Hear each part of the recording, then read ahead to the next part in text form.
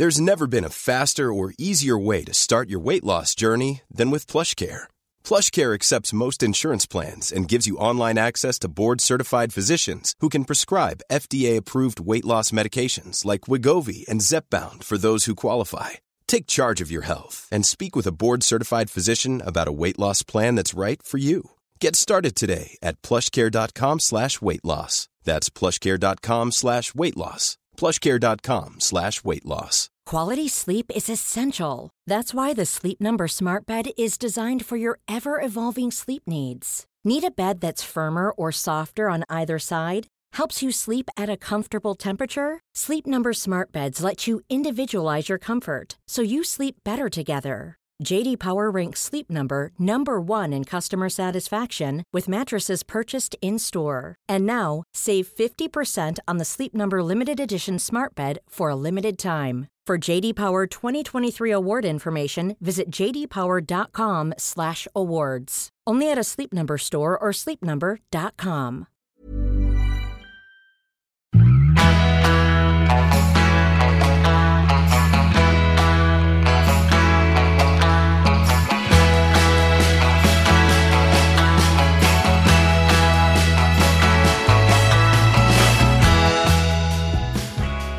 Varmt välkomna till ett rykande färskt avsnitt av Träningspodden. Jag som pratar nu heter Lovisa Sandström och är träningsexpert. Och min poddkollega och författarkollega är Jessica Almenäs. Jajamän, och jag är mest skadad för dagen.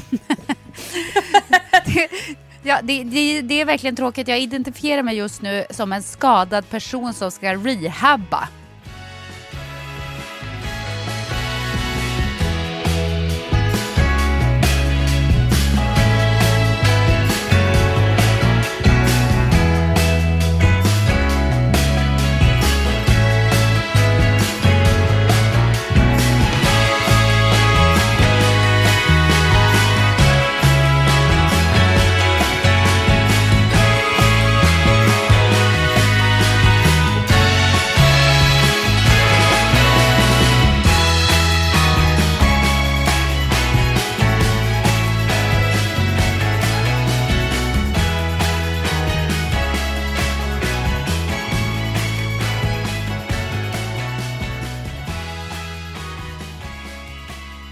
Rehabba, det måste vara ett av de läskigaste orden jag vet.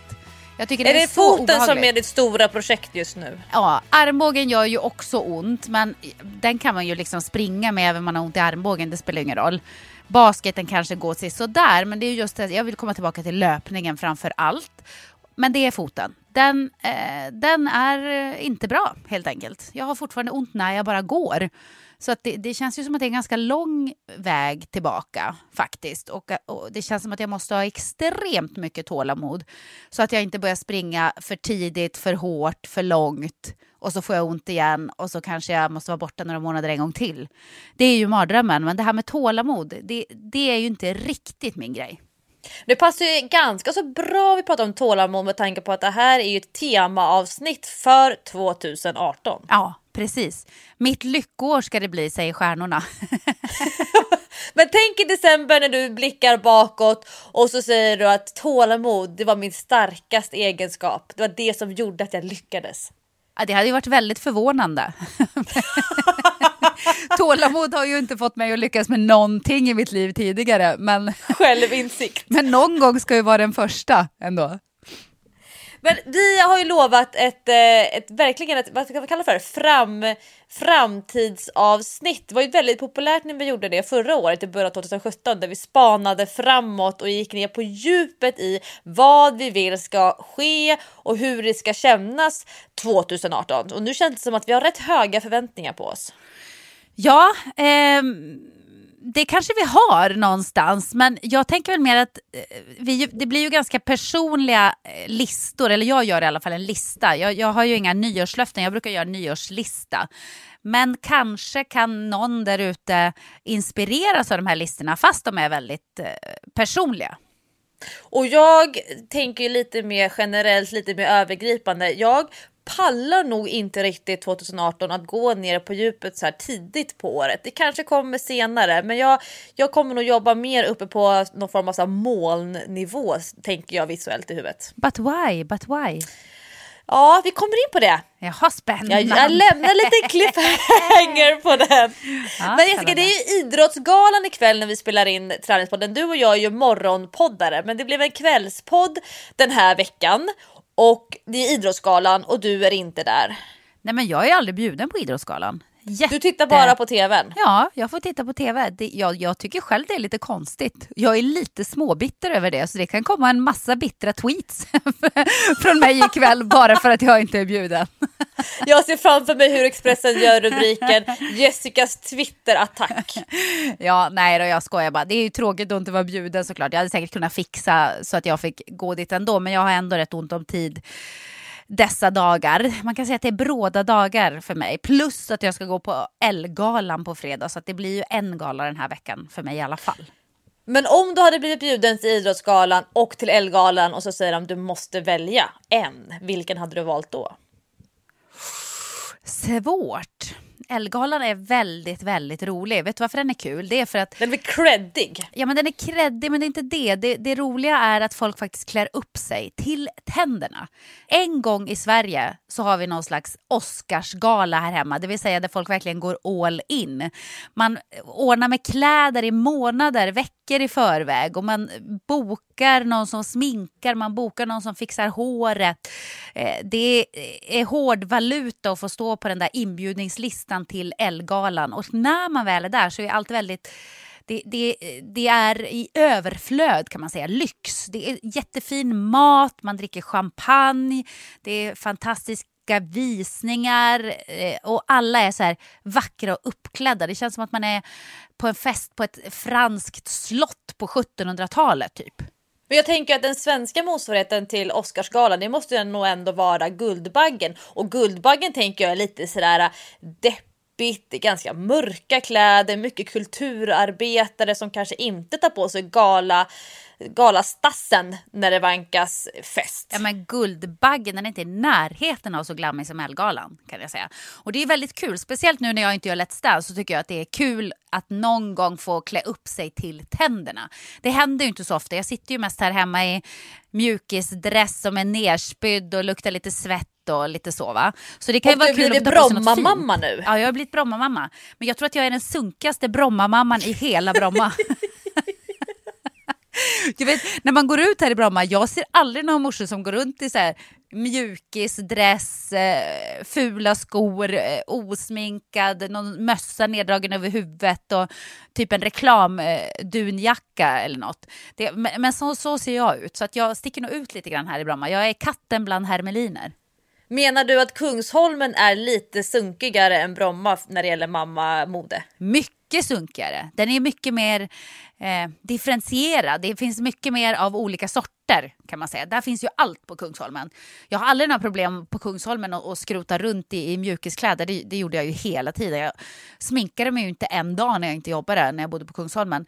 Här i Bromma så är folk lite mer uppstyrda. Är mitt första intryck i alla fall.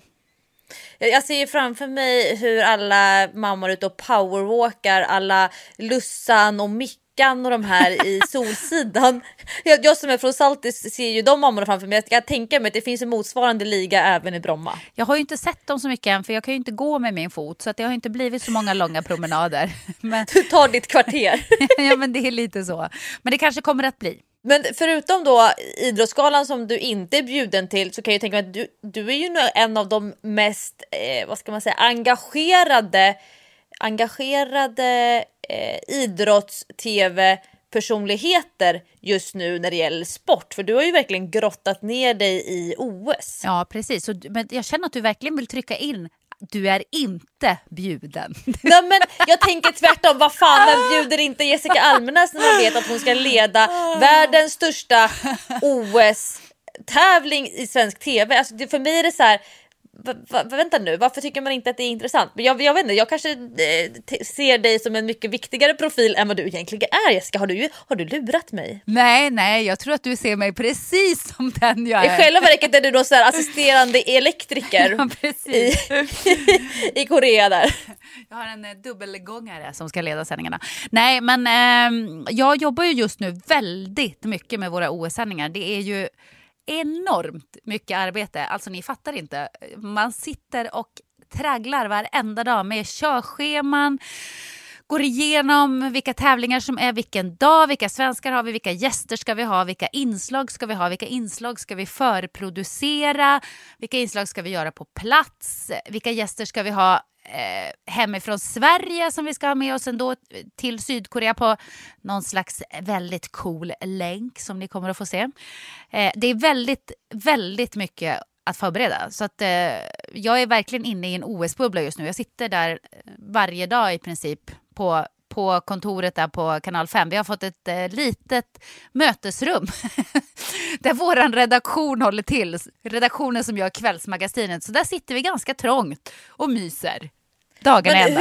hur mycket av det här projektet är nytt för dig? Alltså vad är du van att göra versus vad är nya arbetsuppgifter för dig? Det som är väldigt kul tycker jag, det är att på min redaktion så kommer nästan alla från en nyhetsmorgonbakgrund.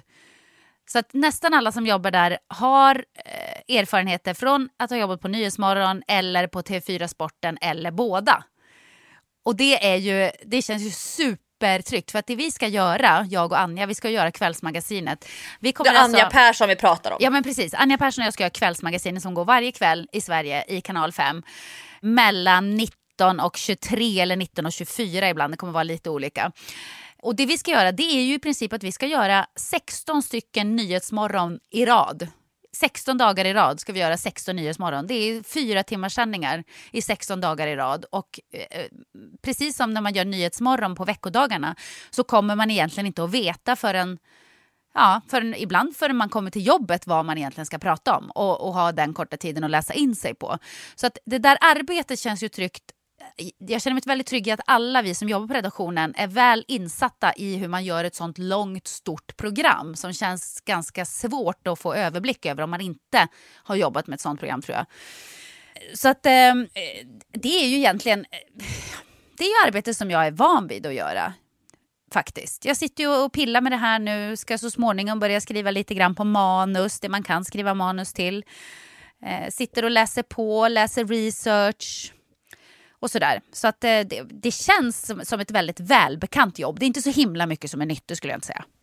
Men för min bild av dig och erfarenhet när vi har jobbat tillsammans på tv, det är att du har ju alltid skrivit eget manus när vi har jobbat ihop. Och det är ju inte alls en självklarhet som programledare i direktsända produktioner. Alltså att man själv sitter och bestämmer vad man ska säga och på vilket sätt och liknande. Att det finns någon annan som skriver ihop det.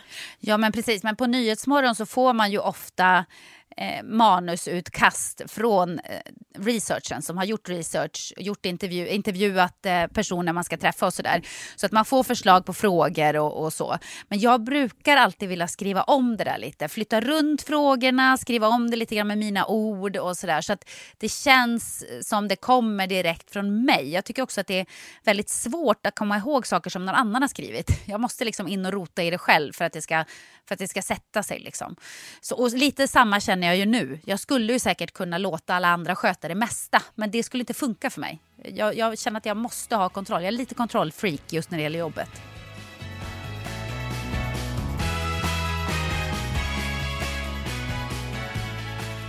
Träningspodden sponsras den här veckan av Nextory. Och det är ju böcker och ljudböcker på nätet. Det här är något som jag själv använder väldigt flitigt. I princip varje träningspass som jag gör utomhus, när jag promenerar med barnvagnen, powerwalkar, eller när jag springer också, så lyssnar jag på ljudbok. Det har blivit den nya sortens musik för mig. Jag har nästan helt skippat musiken, Lovisa. Och jag kör tvärtom. Jag läser i telefonen. Så jag använder appen som en liksom, e-boksläsare. Men jag skulle vilja lyssna mer på ljudböcker än vad jag gör. Nu hamnar jag lite grann att jag vill hinna lyssna i kapp på poddar. Men så när jag vill läsa, då läser jag i telefonen. Och jag har nu under min resa varit väldigt fördjupad i Millennium-serien. Den senaste, nyaste David Lagercrantz-boken om Lisbeth Salander. Och ja, jag hade nog inte så höga förväntningar, men jag tänker att det var allmänbildande. Inte jätteimponerad, inte jättenöjd. Men nu har jag några nya titlar här som jag ska ta. Vill du höra mina tips? Ja, jag gillar ju Måns Kallentoft. Ja, jag har faktiskt inte läst honom ännu. Nej, Måns med O var ett av namnen som vi hade på min Sixten när han skulle födas. För då hade Måns precis slagit igenom där 2008-2009 som författare. Så han har gjort den nya Bödelskyssen. Så den har jag på min lista. Men sen har jag också Anders de la Motte. Jag har läst en annan bok, nu kommer jag inte ihåg vad den heter, men som han har skrivit tidigare. Han har gjort en ny bok som heter Höstdåd. Och den har nästan 5 hela stjärnor på Nextory. Nästan 5 hela stjärnor på Nextory har också den boken som jag läste senast. Nämligen Störst av allt av Malin Persson Giolito, Leif GW Perssons dotter. Och hon skriver ju fantastiskt bra. Hon är otroligt skicklig på att liksom väva ihop historien. Och den här historien, den är lite omvänd. Den börjar där den kanske borde sluta. Den börjar med att en flicka står i ett klassrum och runt omkring henne så ligger hennes kamrater och lärare döda. Nej men gud, nu får jag rysningar. Ja, och sen så får man ju då följa hela hennes rättegång samtidigt som historien också berättas fram till det här hände. Vad var det som gjorde att det här hände och är hon egentligen skyldig till det här dådet? Och det får man ju då inte veta förrän i slutet av boken såklart. Jag ska inte avslöja huruvida hon är skyldig eller inte, men det är en väldigt spännande historia. Det blir lite så när jag lyssnar på ljudböcker att jag längtar ju efter att gå ut och träna så att jag kan få lyssna på boken, för det kan jag ju inte göra när jag sitter hemma med familjen, utan jag vill liksom ge mig ut. Som en liten belöning. Men i Nextory så ser man om det är just en e-bok som man bläddrar i fast på telefonen, eller om det är en ljudbok som man har i öronen. Och man kan ju till och med dubbla att man kör på det. Ja, men varför inte? Det går väl hur bra som helst. Men jag älskar att få nya boktips. Jag ska nog läsa Jussi Adler Olsens nyaste Selfie nu. Det är en dansk författare som skriver om en polisavdelning i Köpenhamn. Jag gillar också hans böcker. Ja, de är skitbra. Jag har läst eller lyssnat på väldigt många av dem. Så nu ska jag ge mig in på Selfie här. Och det är Stefan Sauk som läser böckerna. Stefan Sauk har väldigt bra röst för ljudbok. Och det är viktigt. Är det en dålig röst? Det har hänt att jag har stängt av böcker för att jag tycker rösten är dålig. Har du en liten crush på Stefan Sauk? Nej, det har jag inte. Jag känner Stefan. Vi har ingen crush. Jag har flera kompisar som är jämnåriga med mig som har en liten hemlig crush på Stefan Sauk. Hemlig som i att Stefan inte vet om den, men de känner ju inte heller honom. Det här måste vi reda ut i en annan del av Träningspodden, känner jag. Vi kan väl bara be om att ni skickar in era boktips till oss på Facebook eller på Instagram. Och så vill jag ju bara säga att glöm inte att Nextory har familjeabonnemang. Alla i familjen kan lyssna på samma abonnemang. Och nya kunder kan också få 1 månad gratis om man gör vad då, Lovisa? Man ska ange koden Träningspodden när man registrerar sig. Så man går in på nextory.se och sen skriver man / det här snedstrecket kampanj. Skriver in Träningspodden och då får man 1 månad gratis och man kan alltid säga upp abonnemanget när man vill. Frihet gäller. Tack till Nextory för att ni sponsrar Träningspodden och ger oss härliga stunder på träningsrundorna.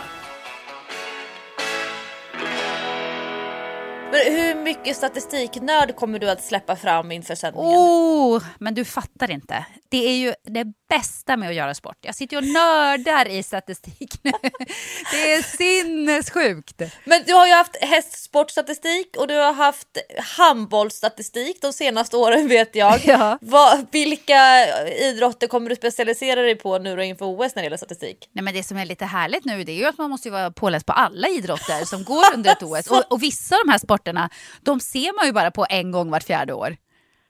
Alltså jag menar, jag sitter ju inte och kollar skitmycket på curling i vanliga fall. Men just under OS så är ju curling bland det mest spännande man kan titta på, till exempel. Eller vad tycker du? Vilken sport gillar du mest i vinter-OS? Jag tycker ju att de alpina grenarna är väldigt fascinerande, men jag gillar ju också att vinna, och svenskarna har ju en historik av att vara ganska duktig på alpina grenar. Så att det ser jag framför mig att jag nog faktiskt till och med kommer att följa när det sänds. Men älskar du inte längdskidorna? Jo, men alltså jag gillade ju när de började med de här sprint-längdskidåkningstävlingarna, när folk fäller varandra och de ramlar i kurvorna, när det blir lite action, här 5 milen vad det heter. Det är ju inte jättespännande. Jag är inte en sån som sätter på Vasaloppet på tvn och låter tvn stå på i 5 timmar. Alltså jag har ju inte ens någon tv för att följa det. Så att jag tror inte att jag kommer sitta och titta på dem, kanske stafetten för att det händer lite, det är lite action. Men de alpina grenarna tycker jag är jättekul. Jag tycker det är roligt med de här nya, de här extrem, jag vet inte vad de kallas för, de här poäng... Ja, men det finns massa. Ja. Det finns slopestyle, det finns big air, det finns ju puckelpist. Och så finns ju skicross. Har du sett på skicross? Ja, men det är väl när de åker och så får de tacklas nerför i någon sån här ränna. Ja, det är så sjukt roligt. Alltså, det tycker jag är jättespännande. Jag såg på tävlingarna från Idre i helgen då Sandra Näslund, som är ett av våra största guldhopp i OS, vann. Och det är så jäkla kul att kolla på skicross. Alltså, att den sporten inte är större än vad den är, det är märkligt, för att det är väldigt spännande. De kör ju olika hit. Du vet, det är ungefär som sprinten på längdskidor, att man blir utslagen i olika hit och så går man vidare till slut, hamnar man i en final. Jag tycker att det är coolt när en idrottare tvingas både vara stark, ha bra kondition och det här taktik, strategi och lite omvärldsbevakning. Så att det här med att vara helt ensam och åka ner för backen och ta käppar, och så hela tiden är det så här 100 delar som skiljer. Det är ju inte... Vad ska man säga? Det är ju vad det är. Men när man ska kunna liksom nästan göra samma sak och sen så är man 6 stycken eller 4 stycken som ska göra samma sak samtidigt. Det tycker jag nog är lite coolare om jag på något sätt ska rangordna de här alpina grenarna. Men jag skulle tycka det var kul om man började köra någon sån här bordshockey eller liknande OS med så här gruppspel och slutspel och sen en final, typ Sverige möter Ryssland i bordshockey-OS. Men du är en sån som tycker att e-sport är sport också, förmodligen. Nej, jag gör ju inte det. Fast jag ser ju framför mig att i alla fall ett av mina barn kommer hålla på med det, så att jag kanske måste omvärdera min syn på e-sport. Det finns en parallell historia i Björnstad-böckerna som jag har hållit på med när jag har varit i Thailand och lyssnat på, och då finns det en snubbe där som håller på med e-sport, och det är ju väldigt sympatisk historia. Så att det kanske är så att e-sport kommer om 10 år vara den arenan som jag hänger allra mest på. Men jag funderar på, Jessica, du som måste ha det här breda OS-spektrat. Vilken är den knepigaste OS-grenen enligt dig? Alltså knepiga som kanske förstår regler, eller hur själva sidning och gruppspel eller vad det nu går till. Har du någon sån tanke? Nej, men bedömningssporterna är ju alltid svåra, tycker jag. Konståkning. Ja, men konståkning, men också till exempel puckelpist är ju också en bedömningssport. Och det är just det, svårt. då är det både tid och poäng. Ja, men precis, och det är precis som i hästsport med dressyr. Det är ju den svåraste sporten att förstå sig på av hästsporterna. Därför att det handlar ju inte om att vara snabbast eller hoppa högst eller sådana saker som är ganska lätta att mäta för vanliga människor, utan man ska liksom sätta sig in i vad domaren tittar på, vad domaren tycker är bra, och det tycker jag är väldigt svårt. Plus att jag får ju alltid känslan av, speciellt i konståkning och gymnastik och sånt här, att man alltid har fördel av att ha ett namn. Förstår du? Att det är mycket svårare till exempel att komma som en okänd svenska och plötsligt vinna ett OS, även om man skulle få till ett drömkanonåk, eller vad man kallar det när man kör konståkning. Uppträdande. Men om man redan har ett namn, då har man liksom lite utrymme för att kanske göra lite småmissar och ändå få en bättre poängbedömning. Så poängbedömningssporter tycker jag generellt sett är lite knepiga. Men om det var en sport eller en gren som du fick vara domare i, eller någon form av så här tävlingsledare eller liknande, vilken OS vintersport skulle det vara då? Oj, vad svårt. Domare? Nej, men man måste ju vara domare där man får vara lite aktiv, så då skulle det nog ändå vara hockey. Ja, du skulle få åka skridskor fram och tillbaka, och tillbaka. Precis, och bryta bråken mellan de här hockeybufflarna och bedöma om det är mål eller inte, och andra laget blir jättearga och sådana grejer. Nej, men det hade varit kul att vara hockeydomare och vara där det händer någonting. Men är du hockeyrör eller konståkningsskridskoåkare? Konståkningsskridskoåkare är jag nog ändå faktiskt. Är du? Så kicka bakåt liksom? Nej, men jag ville ju bli konståkerska eller konståkare när jag bodde i Jokkmokk. Då brukade de alltid spola en fotbollsplan med is som låg precis vid mitt hus. Så att det fanns en liten hockeybana precis utanför huset. Eller en isbana. Och där ute var jag och åkte nästan varje dag. Och då hade jag säkert tittat på något OS och blivit inspirerad av vad de gjorde där. Du vet, hopp och figurer och sådana grejer, piruetter och saker. Så att jag försökte ju göra de här grejerna som jag hade sett på tv, och jag var fast besluten att jag skulle åka konståkning. Men det blev ju ingenting med det. Konståkning var inte så stort i Jokkmokk, så att det fanns liksom inga möjligheter att utveckla den där viljan. Men jag åker mycket bättre skridskor på konståkningsskridskor. Du då? Nej, men jag var tvungen att tänka bakåt i tiden. Jag minns att min mamma och pappa, det var säkert mamma, för att jag är född på 80-talet, och då var det ju mycket mammor som gjorde saker och ting i familjerna. Mamma köpte ett par barnskridskor på Myrorna i Örebro där jag bodde, och det var såna här skridskor som var en plastsko typ, och så var det 1 eller 2 spännen runt, och det är ju som en lite så här allround skridsko. Men så fort jag växte ur de skridskorna så tror jag att jag började ärva skridskor av min storebror, och vi bodde väldigt nära Eiravallen i Örebro som var jättefin skridsko IP typ. Och jag tror att jag aldrig har haft ett par konståkningsskridskor på mig. Jag tror aldrig att jag haft det på mina fötter. Och när jag pluggade på GH, då hade vi ganska mycket iskurser, och då är det långfärdsskridskor eller ishockeyrör. Jag tror till och med att jag provade någon gång bandyrör, för de är ju inte riktigt likadana som ishockeyskridskor. Jag tror att de är lite annorlunda i den här skärningen under till.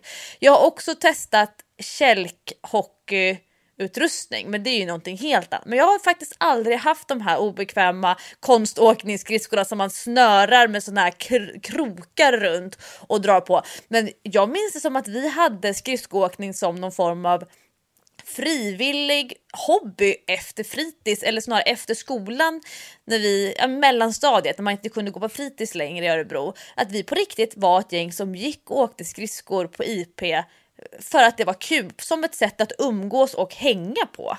Det är ju jättefascinerande nu så här ganska många år, 20-25 år senare, att tänka tanken på att mina barn kanske kommer kunna gå till Zinken med sina skridskor i händerna och åka, och sen hämtar man upp dem där när det är dags för middag. Ja, men det är rätt mysigt ändå. Det känns lite gammeldags. Istället för att gå hem till paddan så går man och åker griller. Men skridskoåkning är väl ändå en av de fritidsaktiviteter som har högsta belöningsgraden efteråt. Aldrig känner man sig så väl förtjänt av vila, värme, dryck, godis eller vad det nu må vara som när man har åkt skridskor. Är det så? Ja, det kopplar jag verkligen starkt upp. Nästan mer starkt än alpint. För alpint är så förknippat med att man ska sitta i bilen efteråt. Men skridskoåkning var ju mer att man gör det direkt på bänken, sittandes bredvid isen. Ja, kanske ändå. Men om jag fick vara domare. Ja, vad skulle det vara då? Jag tror att jag skulle tycka det var kul att stå på en längdskidåkningsbana mitt där det händer. Till exempel de här växlingarna eller i sån här kurva där alla ramlar. Ja. Där skulle jag vilja vara domare och kolla vem stack staven i vems öga. Ja, varför inte? Nej, men jag läser ju inte Expressen och Aftonbladet. Alltså jag går liksom inte in och läser det på nätet eller liknande. Men jag kan ju klicka ibland om jag får upp det i mitt Facebookflöde, såna här sponsrade inlägg från sportavdelningarna. Och jag har någon bild av att det har varit väldigt mycket kränkthet när det gäller svenska skidlandslaget och säsongens tävlingar. Är det någon sån här spaning som du har snappat upp? Kränkthet? Vad tänker du på då? Mycket bråk och tjafs och att domaren dömer, vädret är fel, dålig bana. Alltså det är inte det här den som är bäst vinner. Ja, kanske. Men du vet, mycket av de här grejerna blir ju också lite uppförstorade. Det är fake news. Ja, men mycket mycket som man läser i tidningarna idag är ju fake news eller påhittade news. Till exempel så läser man ju väldigt ofta om hatstormen mot bla bla bla. Hatstormen, det är oftast 2 ensamma twittrare utan followers. Ja, men det är verkligen så det är. Eller på Instagram så här, okej, 500 positiva kommentarer, 1 negativ. Och då blir det så här, följarna rasar mot bla bla bla. Man bara, vänta nu, det här är ju bara hittepå-nyheter. Men det är klart att jag tror att under ett OS-år så är ju nerverna lite grann utanpå kroppen på idrottarna faktiskt. Det gäller ju så himla mycket. Så att det är klart att det kanske blir lite mer skavigt än vad det är annars. Men nu jobbar ju inte du för SVT, så jag antar att det inte är lika viktigt det här med PK-åsikter när det gäller OS och så. Vad kommer ni i ert produktionsteam ha någon sån här officiell hållning när det gäller de här dopinghistorierna och vad man får och inte får säga om idrottare som kanske har varit dopade eller som har varit dopade men ändå får tävla och så vidare? Har ni någon policy för det internt? Ja, policy. Alltså alla är väl emot dopning. Så kan jag väl uttrycka mig. Alla hatar väl dopning. Dopning förstör ju så otroligt mycket för sport. Det tar ju bort så väldigt mycket av trovärdigheten. Och nu har de ju verkligen försökt rensa upp i det här i och med att Ryssland inte får vara med och de ryssar som får vara med ska tävla under neutral flagg. Så att jag tycker att man har tagit ett ganska hårt grepp ändå mot just det här med dopning. Men lita på att det kommer inte att bli några PK-åsikter från våran sida inte. Nej, det som är så skönt med att jobba på Discovery, det är att man faktiskt får lov att tycka saker när man är programledare. Jag är inte säker på att alla programledare vill tycka saker. Jag gillar att tycka saker, så att jag kommer nog att tycka en hel del. Men hur mycket utrymme tror du att det kommer få just de här dopinghistorierna? Hur mycket utrymme medialt eller från publiken eller från era sändningar? Kommer ni spekulera, tror du? Nej, det tror jag inte. Alltså, man spekulerar inte i dopning. Man ska ha bevis innan man börjar spekulera i dopning. Det tycker jag är ganska respektlöst mot idrottarna spekulera i om någon skulle vara dopad för att den gör en väldigt bra prestation. Sen kan man ju i och för sig misstänka det, men det är farligt att uttrycka något sånt innan man har på fötterna. Men förmodligen så kommer det väl att komma något dopningsfall även under OS. Det gör ju det faktiskt tyvärr under de flesta stora mästerskapen. Men jag hoppas att genom att stänga av Ryssland man kanske dels skickar ut signaler till andra som har samma tankar att det här passar er för det här kan få riktigt stora konsekvenser. Och visar också att man är lite grann på tårna med dopningsarbetet. Så att jag håller tummarna för att det blir ett hyfsat rent OS. Ja, det ska bli så spännande. Det är så kul att titta på dig där varje kväll. Alltså kväll för oss. Ja, precis. Kväll, och för dig är mitt i natten. Mitt i natten. Så det blir verkligen som att göra 16 nyhetsmorgon på rad. Men det kommer bli skitkul. Och lärorikt, kan jag tänka. Ja, verkligen. Det kommer vara som en dröm. Något man bär med sig hela livet faktiskt.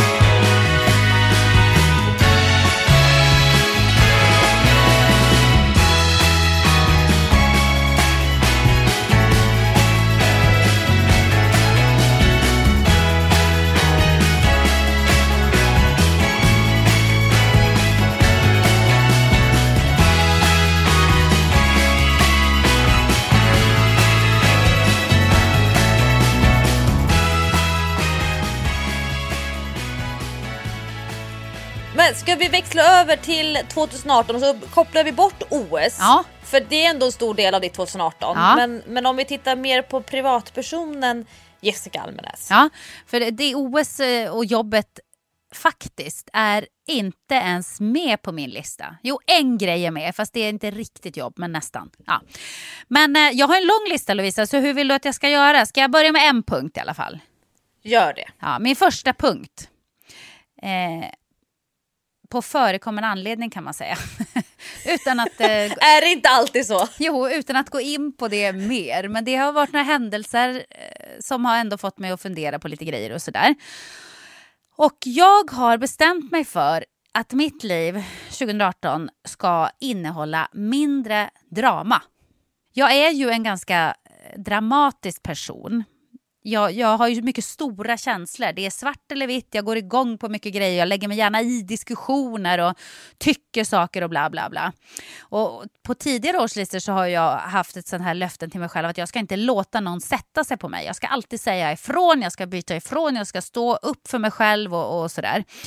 Nu har jag vänt lite grann. Inte det att jag inte ska stå upp för mig själv, men jag ska försöka hålla mig undan drama. För att jag mår inte bra av drama. Jag får lite så här ont i själen och känner mig svart inuti när det är för mycket drama. Jag tycker inte om det. Så att jag ska börja välja mina strider. Jag ska sluta upp med att gnabbas på Instagram. När folk försöker trigga igång ett drama med mig. För ibland gör de ju det. Försöker trigga igång grejer. Och jag hugger ju betet. Jag är ju som en stor fisk som bara hugger tag. Och så är jag inne där med full glöd och diskuterar och debatterar. Men nu ska jag försöka dra ner på det. Jag ska bara gå in i frågor som jag verkligen brinner för. Och jag ska också försöka sortera lite i mitt liv. Och välja bort människor som skapar lite för mycket drama. För att jag är inte så intresserad av att ha drama i mitt liv. Jag mår bättre utan. Och då kommer jag in på punkt nummer 2. För den snuddar vi det här. Och punkt nummer 2 är välj positivt. Nu är det.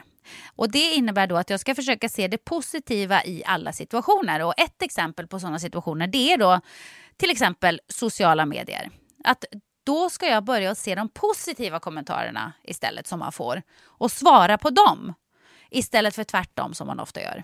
Jag vet inte hur det är med dig, men om man får, som jag sa innan, så här 500 glada tillrop och trevliga kommentarer på ett Instagram-inlägg till exempel. Och sen får man 2 neggiga, sura som försöker trycka ner en eller skriva något elakt och sådär. Då fastnar man ju på de elaka. Och är det någon kommentar som man svarar på, så är det ju de där surkommentarerna. För då ska man liksom försvara sig eller du vet, säga det är inte alls så, du har missuppfattat eller du förstår inte, eller du förstår du. Och det ska jag sluta med. Handlar inte det i grund och botten om ens egna energinivåer? Alltså att ibland, om jag ska ta mig själv som exempel, så kan jag uppleva så här, åh gud jag är så låg på energi, eller att jag orkar ingenting, eller att man känner sig lite urlakad eller trött eller sliten eller liknande. Fast egentligen så har man ju haft jättehög energi, men man har lagt den energin på någonting som inte har kanaliserat mer energi. Alltså istället så har den tömts ut. Och det kan jag tänka mig i såna där situationer. Att det bara tar energi, men det kommer inte komma ut energi någon annanstans jämfört med om man fokuserar på 499 positiva kommentarer. Jo, men lite så är det nog. Men jag tror att det där är också väldigt mänskligt. Att vi tar gärna till oss det som är negativt. Det är samma när man får feedback till exempel på ett jobb som man har gjort eller någonting. Och där det mesta är positivt, men det är en liten grej som det här och det här och det här. Den här lilla grejen liksom. Då är det ändå det man hakar upp sig på. Vi är inte så snälla mot oss själva tycker jag ofta.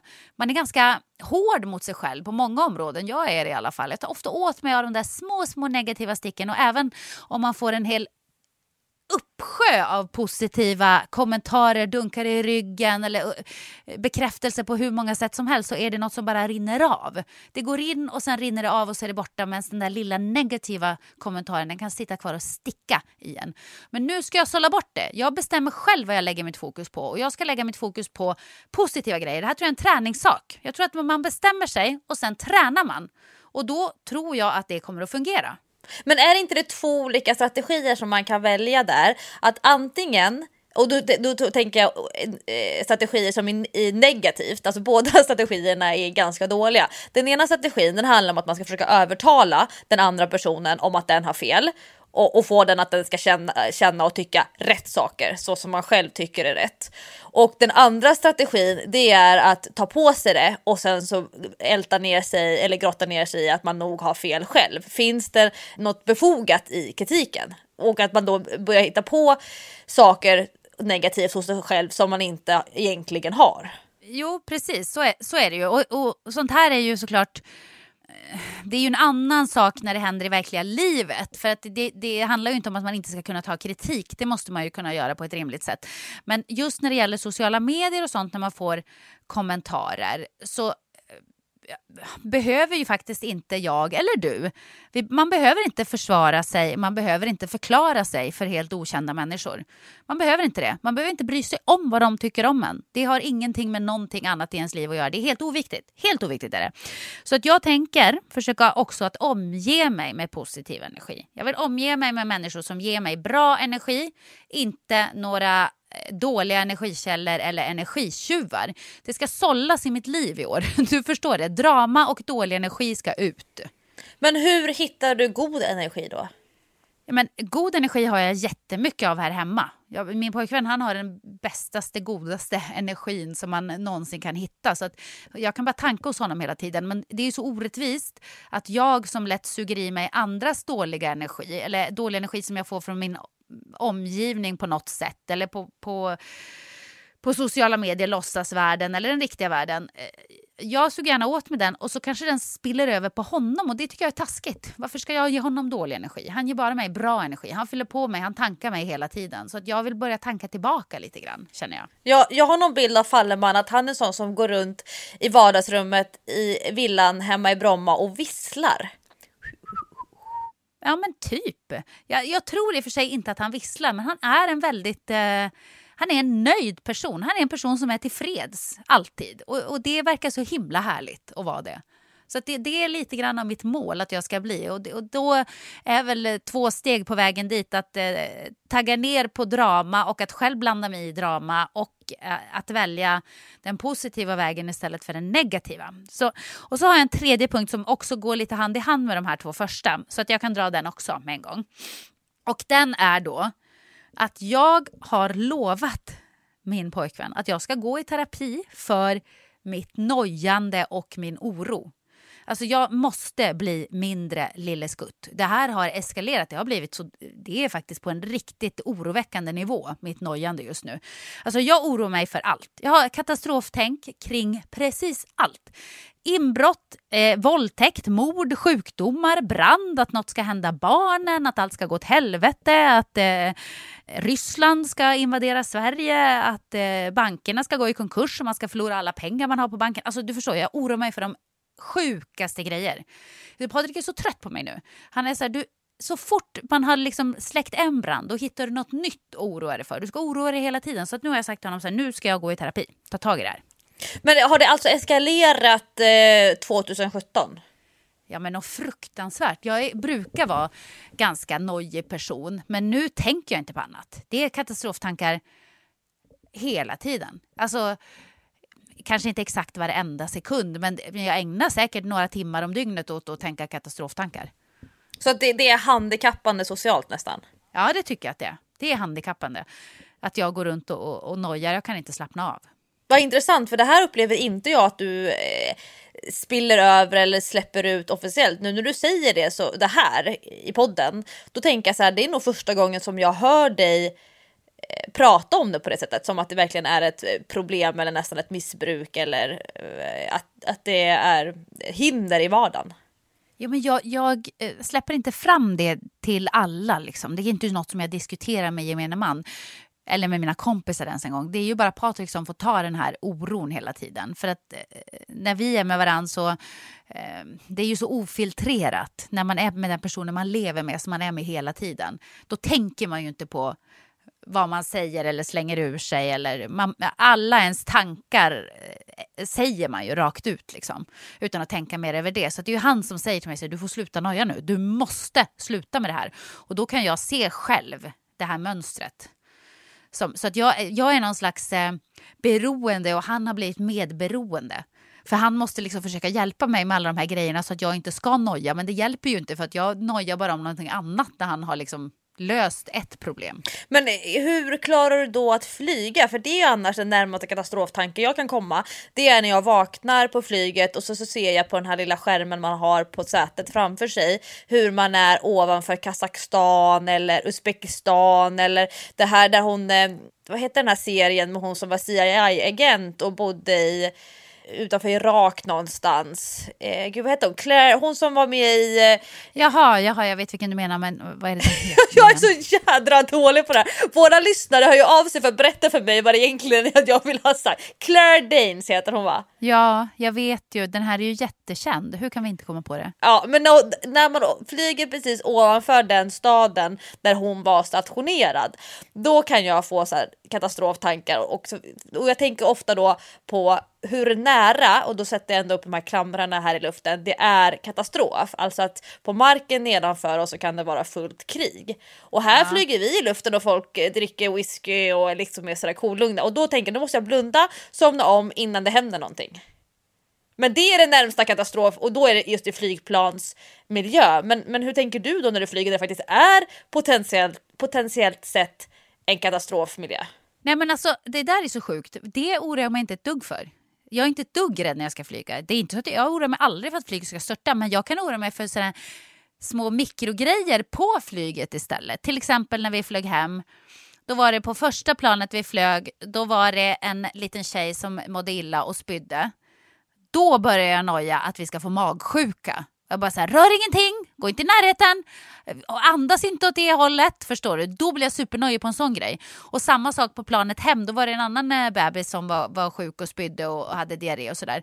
Och då var jag också så här, ingen går på den toan, du går inte i närheten av den toan, till Patrik och så här. Du vet, sånt kan jag då noja kring. Och så här högljutt så att alla ska höra.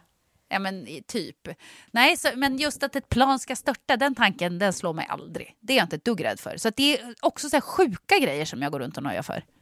Men hur tror du att terapi ska hjälpa dig? Alltså är det KBT eller är det liksom nästa steg efter din utbrändhet och utmattning där du liksom hade terapi för andra saker? Hur lägger man upp en sån här plan? Har du någon tanke om det? Ja, men det är KBT, garanterat. Jag har ju nämligen gått i liknande terapi en gång, men då handlade det om att jag hade fruktansvärd dödsångest. Alltså jag hade sån dödsångest så att jag mådde dåligt av det. Jag grät nästan varje dag och var orolig för att dö nästan varje dag och att de runt mig skulle dö. Och det var faktiskt hämmande. Jag kunde inte leva normalt liv på grund av det. Och då gick jag också i KBT-terapi och lärde mig att hantera den. Och nu kan den komma tillbaka ibland, men nu kan jag hantera det och så passerar det liksom, så är det bra. Så att jag ska gå i någon slags terapi och få hjälp med det här, för det går att få hjälp med. Man behöver inte acceptera att man är en sån här person. Ja, men vad spännande. Jag ser fram emot att få vara en del av den resan. Ja, och jag tror Patrik ser väldigt mycket fram emot att jag också ska göra det. Stackarn. Du vet, det är så synd om honom. Så i natt så han bara, du älskling, jag har hittat något som du kommer att älska. Jag bara, vadå? Ja, då har han hittat en ringklocka med kamera som man kan koppla till en app i telefonen. Så att jag kan hela tiden se vem som står utanför vår dörr, även om jag är någon annanstans.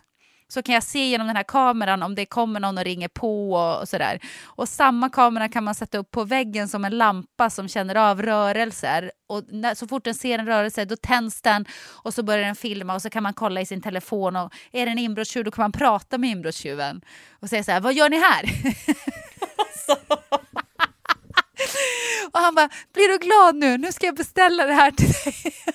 Men det kan jag faktiskt säga är, förutom att jag trivs så bra i vårt område och jag trivs jättebra i vår lägenhet, men med det sagt så har ju jag någon form av tanke eller dröm om att kanske kunna bo i hus någon gång i framtiden. Jag tror inte i den här livsfasen, det kan nog vara ganska långt fram i tiden, men ett av de största hindren mot det är att bo i hus känns för mig väldigt osäkert. Det här bo på bottenvåning, att det kan vara insyn, att det faktiskt rent teoretiskt kan vara någon som står och tittar in i fönstret. Det är min stora skräck och rädsla. Och när jag hälsar på hos människor så måste jag sätta mig med ryggen emot fönstret om de bor på bottenplan i lägenhet eller i hus. För att annars så sitter jag och tittar hela tiden ut på gatan och ser vad som händer. Bilar som kör förbi, eller att det går människor på trottoaren typ 1,5 meter utanför vardagsrums eller köksfönstret. Jag är inte bekväm med att bo så nära människor. Vi bor ju på andra våningen och det tycker jag är liksom, det är på gränsen för att det ska kännas lite så här osäkert. Jag pratade om att någon hade klottrat på väggen och jag blir jättekränkt över att någon har varit så nära mitt huvud med en sprayburk till vårt sovrum. Men att bo i hus, jag tycker det är läskigt alltså. Du har lite noja i dig också då?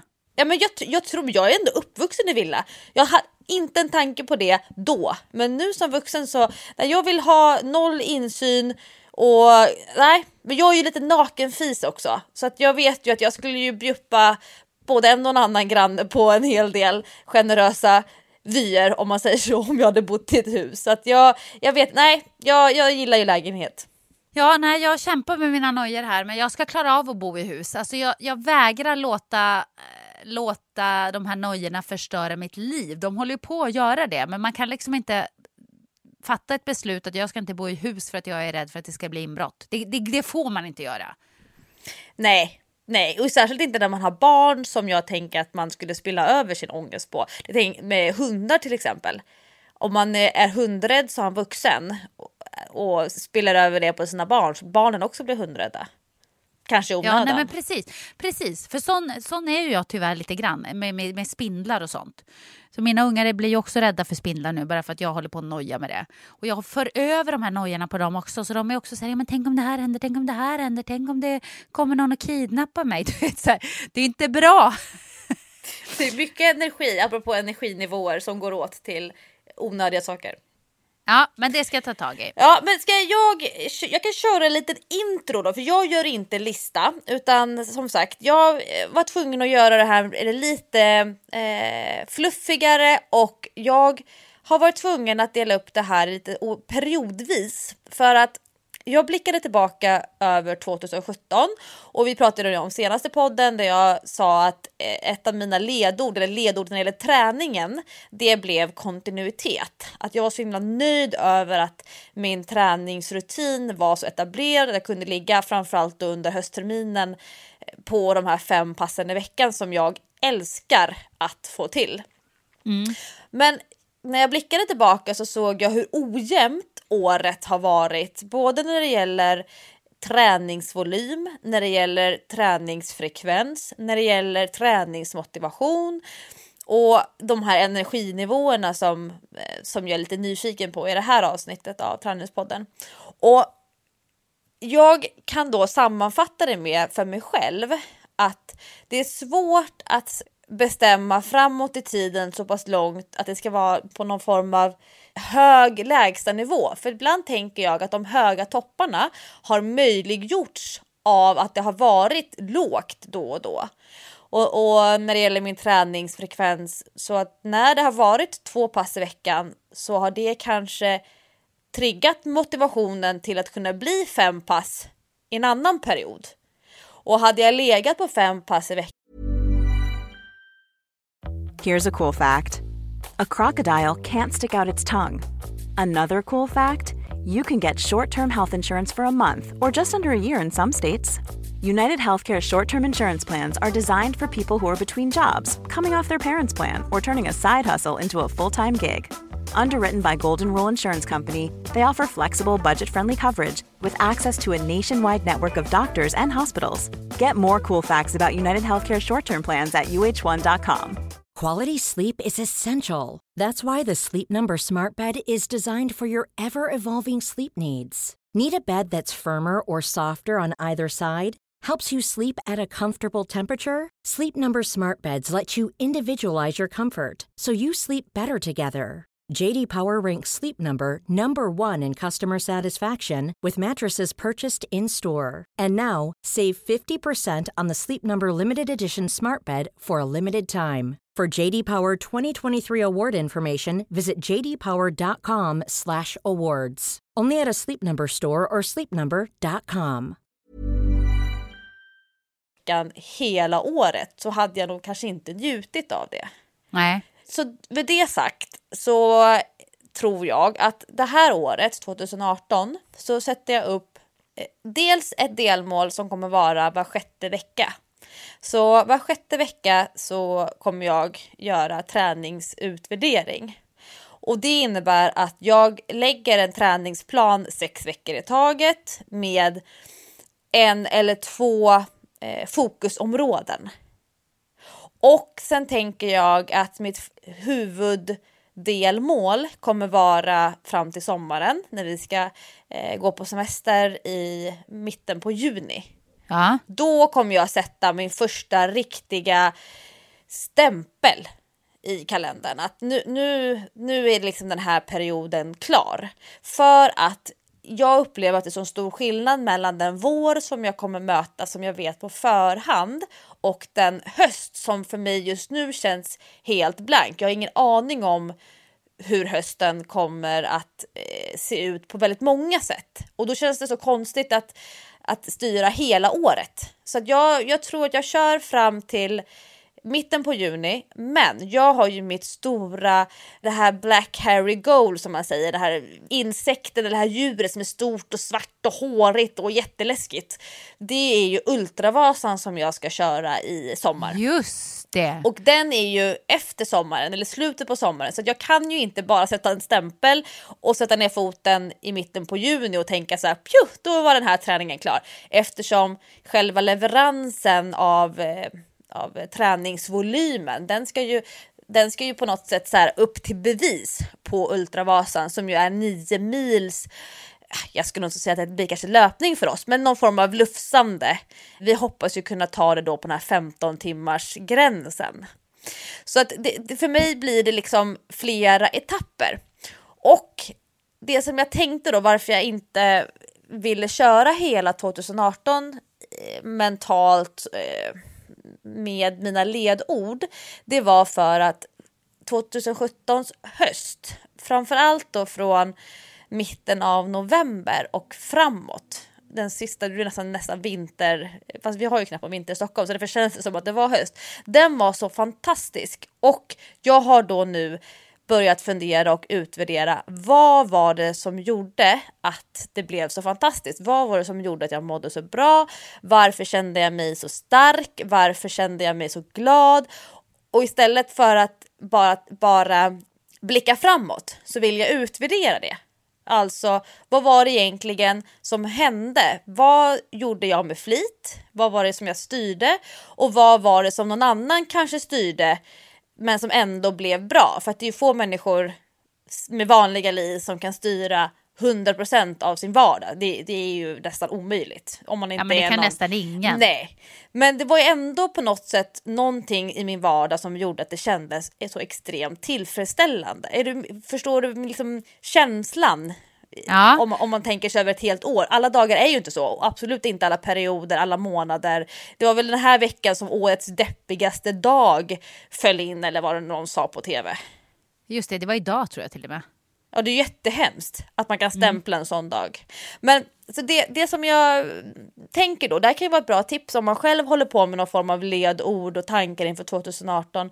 Det är att fundera över när det har känts bra. Varför kändes det bra? Och i mitt fall så handlade det jättemycket om lediga helger. Alltså att istället för att vid fredag förmiddag känna så att ta ett djupt andetag, nu är det jobb som börjar. Eller i mitt fall så jag jobbar ju måndag, tisdag, onsdag, torsdag, fredag, lördag, söndag ganska många veckor på raken. Och sen kan jag ha några lediga dagar här och där eller en ledig förmiddag eller eftermiddag.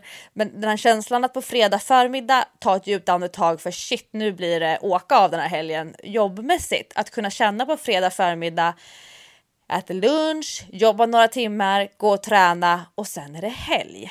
För jag har ju inte haft riktiga helger lediga i princip alls överhuvudtaget som vuxen. Alltså det är så sjukt när jag säger att jag är 33 år gammal och har typ i princip jobbat alla helger sedan jag var 19. Ja, men jag känner igen mig i det där. Och där tror jag att du har hittat en nyckel. För att det tror jag var faktiskt en av anledningarna till att jag blev utmattad och utbränd. Det var att jag jobbade så mycket helger. Jag jobbat helger i 15 år i sträck. Och det man kan tycka sig, ja, men det är en dag som vilken annan, du kan vara ledig en annan dag, fast det kan man inte riktigt. För att när ingen annan är ledig, då förväntar sig alla att man ska vara tillgänglig. Man ska svara i telefon, man kan inte riktigt koppla av när det är vanliga arbetsdagar. Man kan inte göra sådana saker som man gör på helger när tempot liksom dras ner på hela samhället på något sätt. Så att det upptäckte jag jättestor skillnad när jag också började vara ledig på helger. Att jag mådde så himla mycket bättre.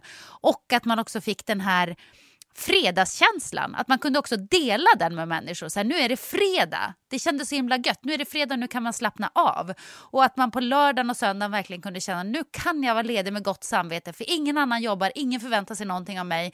Jag behöver inte tänka på någonting nu. Och det var så himla skönt. Det kanske är samma som du har upplevt. Ja, och framförallt det här med vad ska jag säga, de kännbara stressnivåerna. Alltså det är en sak att man känner sig stressad, eller snarare man tittar i kalendern och gud jag har så mycket att göra, fast man känner sig inte stressad. Man ser med ögonen att det är mycket att göra, men det är mer så här, jag betar igenom listan. Men de här mer kännbara stressnivåerna som är för mig i alla fall, det kan ju vara att jag hör sämre. Alltså att jag upptäcker att jag har missat massa saker som har sagts under dagen. Framförallt då för att jag tänker på vad jag skulle behöva göra istället, eller vad jag ska göra imorgon, eller vad jag ska göra ikväll. Att jag är någon annanstans i huvudet. Det kan också vara att jag blir mer lätt irriterad. Att jag känner att men gud, det här är ju inte alls en relevant reaktion på ett vattenglas som spills ut, eller att någon är långsam med att ta på sig skorna. Alltså inte mina kompisar, utan kanske de mer en 7-åring kanske här hemma. Ja. Alltså att jag upplever vid sidan eller en timme senare att mina reaktioner, mina känslor inte är relevanta. Alltså eller de är inte snarare i nivå med vad det borde vara. Och det är ju någonting annat jämfört med jag har mycket att göra. För att ha mycket att göra är ändå någonting som att det här tar man sig igenom, och när man är klar med en sak så börjar man med nästa sak och skriva listor och så vidare. Men jag jobbade jättemycket med mig själv under hösten, och jag upplever så här i efterhand att jag frigjorde massa tankar, och det var nästan som att jag kände att alla blockeringar släppte. Alltså att jag kunde tänka mycket friare, jag kunde tänka mycket klarare. Jag gjorde sådana bra lösningar på så problem som jag hade stött på, som jag inte riktigt visste. Hur ska jag tänka här och så.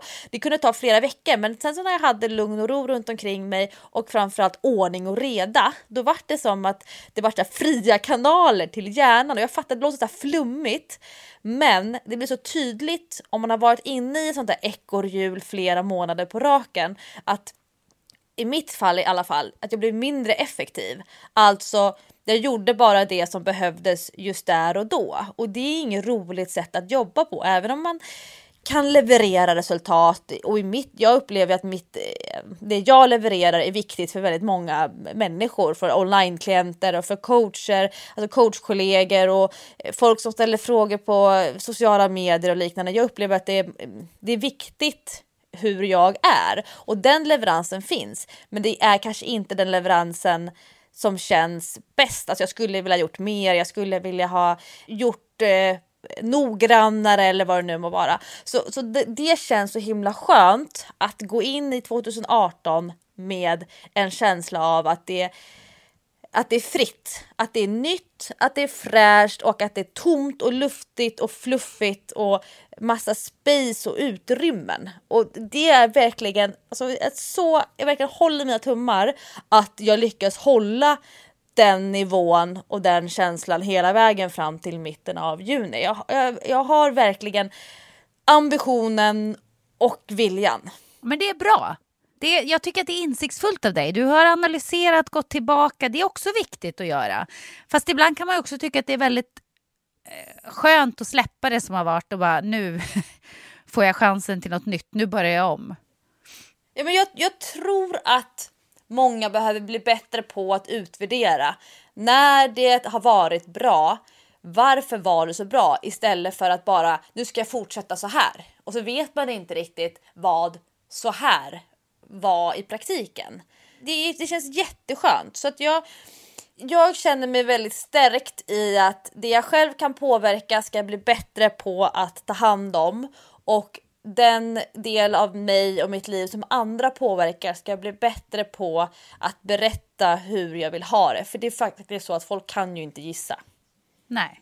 Så att det blir min motsvarighet till dina 3 punkter för 2018. Ja, perfekt. Ska jag gå vidare? Yes. Här är punkter vi inte behöver prata så mycket om, men jag kan ju bara dra dem lite snabbt sådär. Och min punkt nummer 4 är, det är den enda jobbrelaterade punkten faktiskt på hela listan, och det är blogga oftare. Som mål, 1 gång om dagen, acceptabelt 4 till 5 gånger i veckan. Och då måste jag faktiskt sänka min ambitionsnivå och hellre göra fler inlägg än att jag ska tänka att det här ska vara ett supergenomtänkt och genomarbetat inlägg. Så kan man bara kanske skicka iväg lite kortare inlägg ibland. Behöver inte ha 151 000 bilder till varje inlägg och sådär. Ja, du är nästan lite mer så här krönikebloggare eller debattartikelsbloggare, tänker jag. Du är väldigt ambitiös. Ja, det blir lite för ambitiöst. Och jag tror jag måste släppa lite på det. För att det är bättre att uppdatera ofta. Så att nu ska jag göra det. Sen har jag här 2 saker som jag gör då i minimalisternas ära, kan man säga. Det här gillar jag. Nu gnider jag händerna. Ja, jag ska rensa mina 3 förråd och göra mig av med minst 2. Alltså vi pratar om 3 externa förråd. Jag har 3 externa förråd. Enorma Stockholmsförråd som vi kallar det för. Nej. Ja, alltså när man hyr. De ligger inte i Stockholm alla. Ja, precis. De ligger inte i Stockholm ens. Nej, jag har alltså ett källarförråd i min förra lägenhet som jag inte har rensat ännu.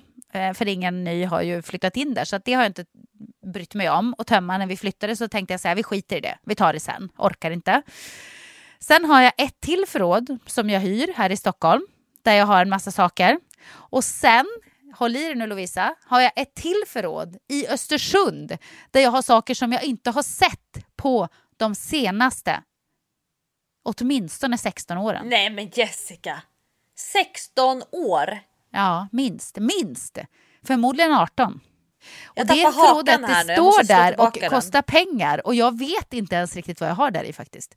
Det är det som är så här, jag känner jag måste ta tag i det här. För det här är något som ligger och gnager. Det är som ett ständigt litet stressmoment långt bak i huvudet som jag känner att det här måste jag ta tag i. Jag måste ta tag i det här. Och i linje med detta så måste jag också rensa ur garderoben. Sälja, skänka, slänga. 3 högar.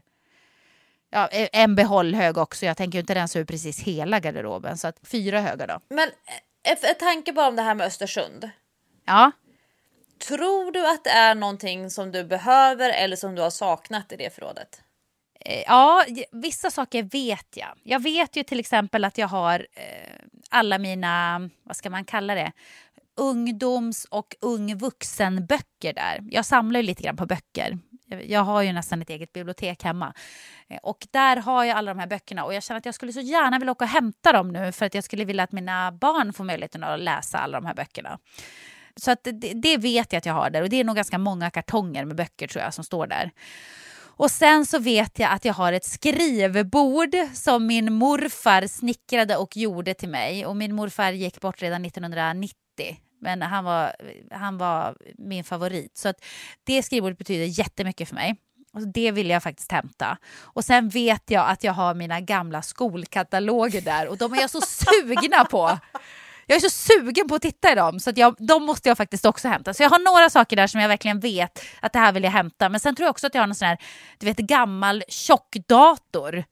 Du kan ju tänka dig hur den ser ut från slutet av 90-talet. En sån här jättetjock dataskärm som tog upp ett helt skrivbord, bara skärmen. Och den ryker ju såklart. Så långt som jag bara kan orka kasta den kommer den att ryka. Och massa andra grejer som jag helt säkert kommer att slänga med en gång. Men det finns ändå en del saker som jag tror att jag faktiskt, som det är lite värde i för mig.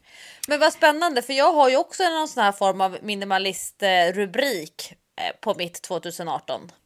Ja, vad är det då? Ja, men jag har ju pratat, jag tror att det är 1,5 år nu i Träningspodden om mitt stora rensningsprojekt som jag har haft hemma. Det känns ju som att vi har tagit det nästan kvartalsvis och uppdaterat hur går det med rensningen. Och du hade ju rensning när du skulle flytta in i din senaste lägenhet och så skulle du rensa när Falleman skulle flytta in och då du hånade honom och skämtade lite om att ja, vi får väl se hur det blir med den byrån så. Ja, det blev så där kan man säga. Men jag har ju någon tanke och bild av att det faktiskt på riktigt går att leva i ett boende som ser ut så som din lägenhet ser ut som ligger ute till försäljning. Alltså om man kollar på dina bilder för den lägenheten. Alltså hur ser det ut i den här lägenheten när inte... hur ska man beskriva en styling av en lägenhet? Ja, men så där kan man inte bo, Lovisa. Det där är ju en supersnygg styling av min lägenhet. Den ser ju jättefin och minimalistisk ut, men så där kan man inte bo. Har man barn så kan man definitivt inte bo så där. Jag tror ju på riktigt att människor har för mycket grejer och jag tänker mig att när det här projektet är klart, jag fattar att det är en never-ending process, jag kanske aldrig kommer bli klar, men min tanke är att när jag är klar, i mina tankebanor klar, då har jag tagit upp och hållit i varenda sak och känt efter hur det känns att ha den här saken i mitt hem. Och sen har jag ställt tillbaka den om den känns bra, lite så här kärlek. Eller så har jag gett bort den om det inte har känts bra. Vissa grejer som har varit trasiga har jag kastat och liknande. Så att jag tror att mitt hem på riktigt under 2018 kommer bli ett hem. Och jag är absolut inte någon hoarding-nivå, det har jag aldrig varit. Men det är ändå så att det kommer in saker i hemmet som jag inte ens innan kände det här är någonting som jag vill ha. Men det har ju gått så pass långt nu så att jag har ju varit på flyktingboende och lämnat alltså lådor och påsar, stora sopsäckar med leksaker. Barnen fick sitta och gå igenom en leksak i taget och säga hej då. Fick så här, välja om den här kanske ska få stanna kvar, hur mycket rimligt att ha kvar. Och sen åkte vi med allt till flyktingboendet och lämnade till några familjer där. Så jag har ju verkligen... Det är lite, min man tycker att det är lite aggressiv rensning, att jag så här går och river saker och så här, håller upp en bok och säger måste vi ha den här boken och han säger men det är min favoritkokbok, han vill ha såna här kokböcker i fönstret, men det är faktiskt så, jag håller en sak i handen och så bestämmer jag vad jag ska göra med den. Alltså du förstår Jessica då hur långt det är från när du pratar 3 källarförråd. Ja, det är väldigt långt från det och jag förstår ju inte riktigt det där, för att jag har ju en relation till väldigt många av mina saker. Många av mina saker älskar ju jag. Jag älskar verkligen en del av mina saker. Vilket är helt sjukt, för det är saker. Jag vet det. Saker har inga känslor. Kärleken är inte besvarad. En sak blir inte ledsen om jag slänger ut den. Men någonstans är det så här, nej. Det är en relation som jag har till de här grejerna. Jag vet inte. Det är svårt, men jag tror... att en mellanväg hade varit något. Du är lite rensnings-Hitler och jag är lite hårdare, men någonstans mitt emellan hade nog varit sunt. Men jag läser om olika metoder som man kan välja att rensa utifrån. Alltså olika, om man ska rensa utifrån kategorier, om man ska rensa utifrån rum, om man ska rensa utifrån funktion och så vidare. Och någonstans läste jag att man ska ha en liten seans med varje sak. Så att det här med att man har en kärleksrelation till en pryl, det är inte helt fel och helt tokigt. Men det behöver inte innebära att man måste hålla fast vid den här prylen resten av livet. Nej, och det är nog något väldigt sunt i det. Det tror jag att det är.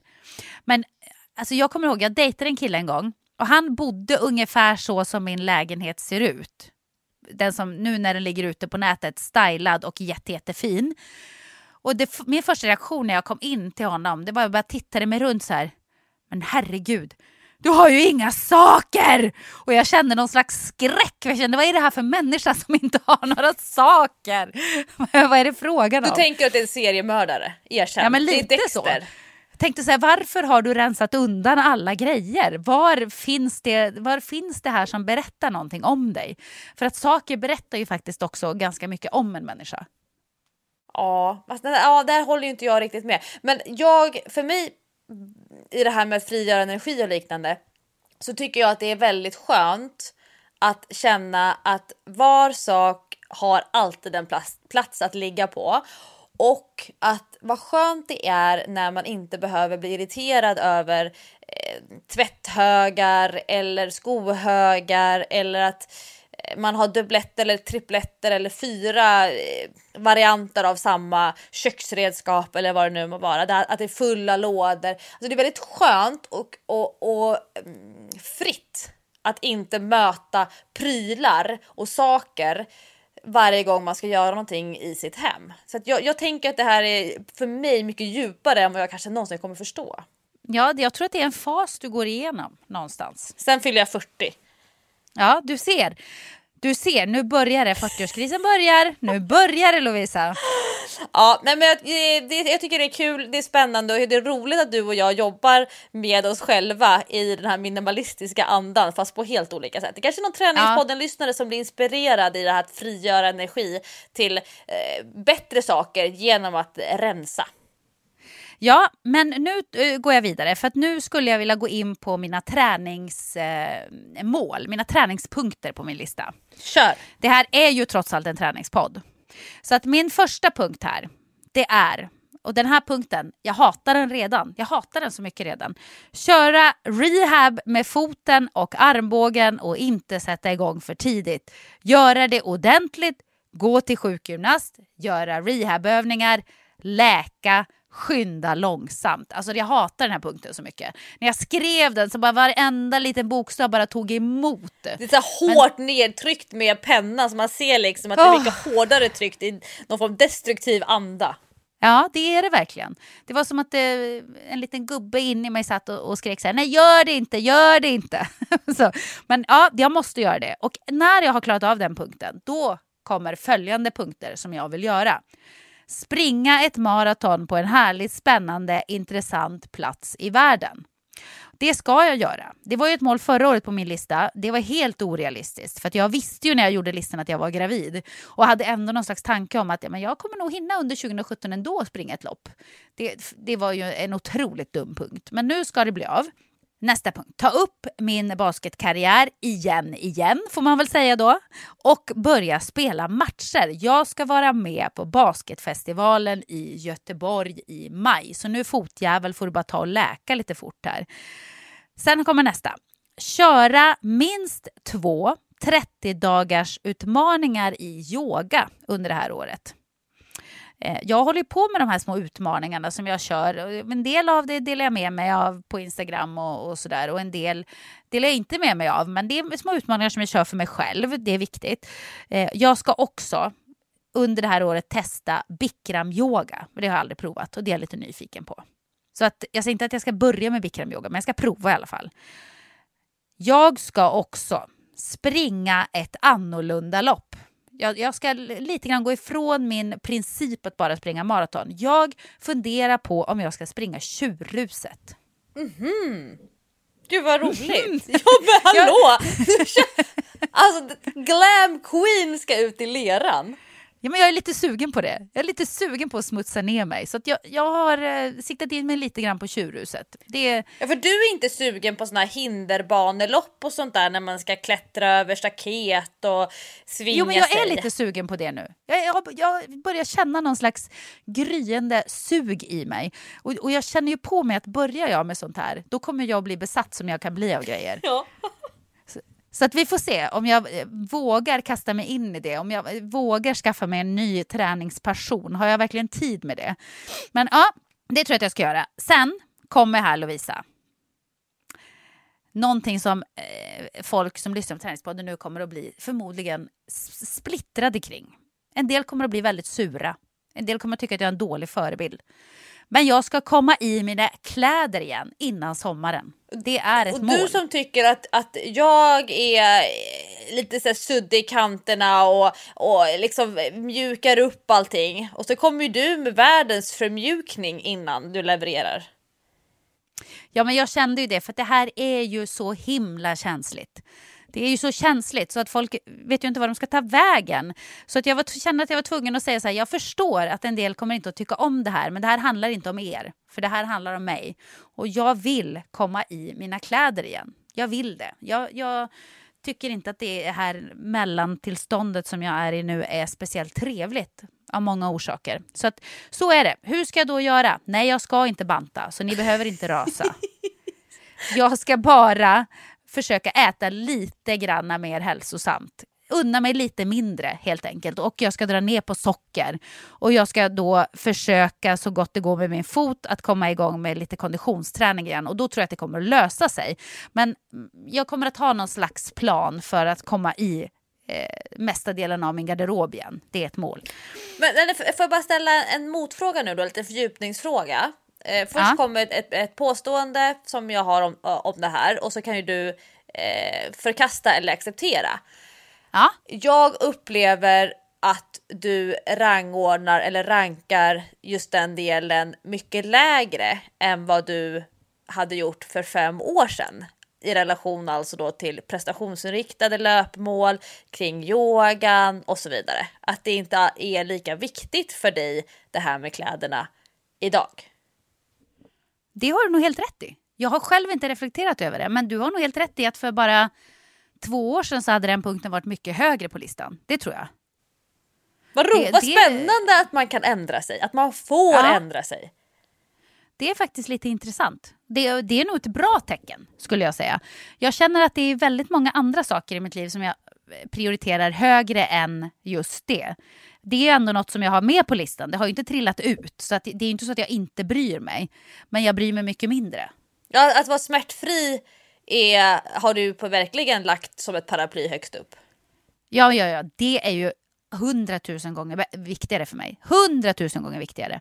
Och det är ju som de säger, den som är frisk har många önskningar, den som är sjuk har bara en. Den som är skadad har också bara en önskning när man tycker om att träna och röra på sig. Det är att man vill vara smärtfri.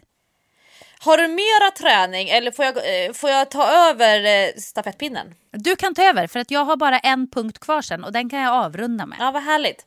Jag har ju nämnt det här med Ultravasan och det är väldigt många som är nyfikna på hur lägger man upp träningen för Ultravasan. Och jag tänkte att jag måste nog faktiskt börja med en liten introduktion till Ultravasan för det är många som inte fattar vad är det för typ av lopp.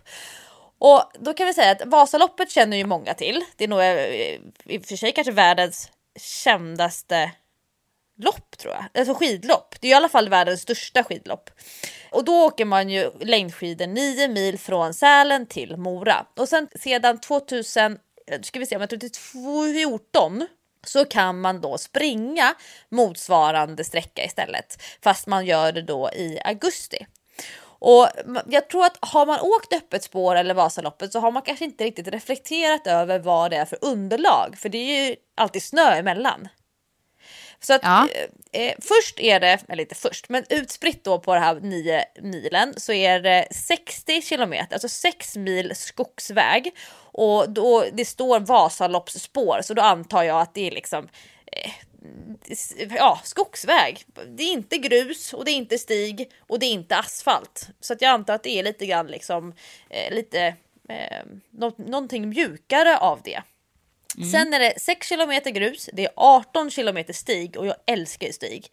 Men det är också 6 kilometer asfalt. Banans stigning är 867 meter och som jag nämnde tidigare så har den här 15 timmars gränsen, alltså maxtiden är 15 timmar. Lyssna här, banrekordet för de här 9 milen är för herrar 5 timmar och 45 minuter och för damer 6 timmar och 51 minuter. Det är så galet, det är helt ofattbart. Det är det sjukaste jag har hört. Så att när jag då säger att jag hoppas att vi klarar det här på 15 timmar, då tror jag också man förstår lite grann var min ambitionsnivå ligger. För att jag kan inte ta mig an ett sånt här stort och svårt projekt och samtidigt lägga en ribba i att jag ska på något sätt jaga tider. Alltså klarar jag under 15 timmar helt enkelt innan de bryter tävlingen, då är det bra. Det är liksom det, eller snarare det är inte ett bra, det är av eller på. Det går inte att lägga någon värdering i det för mig. Nej, precis. Och det här loppet går den 18 augusti. Och då är det så att jag har planer på att springa ett vanligt maraton också 2018. Och då är ju utmaningen att det här maratonet, det är Helsingborg maraton och det är den 1 september. Ja. Så, Vänta nu. Ja. exakt. Det är 18 augusti, 9 mil. Och den 1 september, ett par veckor senare, så är det då ett asfaltsmaraton på 42 kilometer. Det här låter orimligt. Du skulle ju inte rekommendera någon annan att göra det här upplägget. Ja, men det är ju det här jag behöver fundera över. Under vilka förutsättningar skulle jag rekommendera någon att göra det? Och jag tror faktiskt att jag skulle kunna hitta vissa typer av profiler eller individer som är vana vid en stor träningsdos, som har den här tåligheten, som är smärtfria, som jag faktiskt skulle kunna säga, ja men det är realistiskt. Så att det jag har, min plan då som jag lägger upp till hur jag ska klara det här.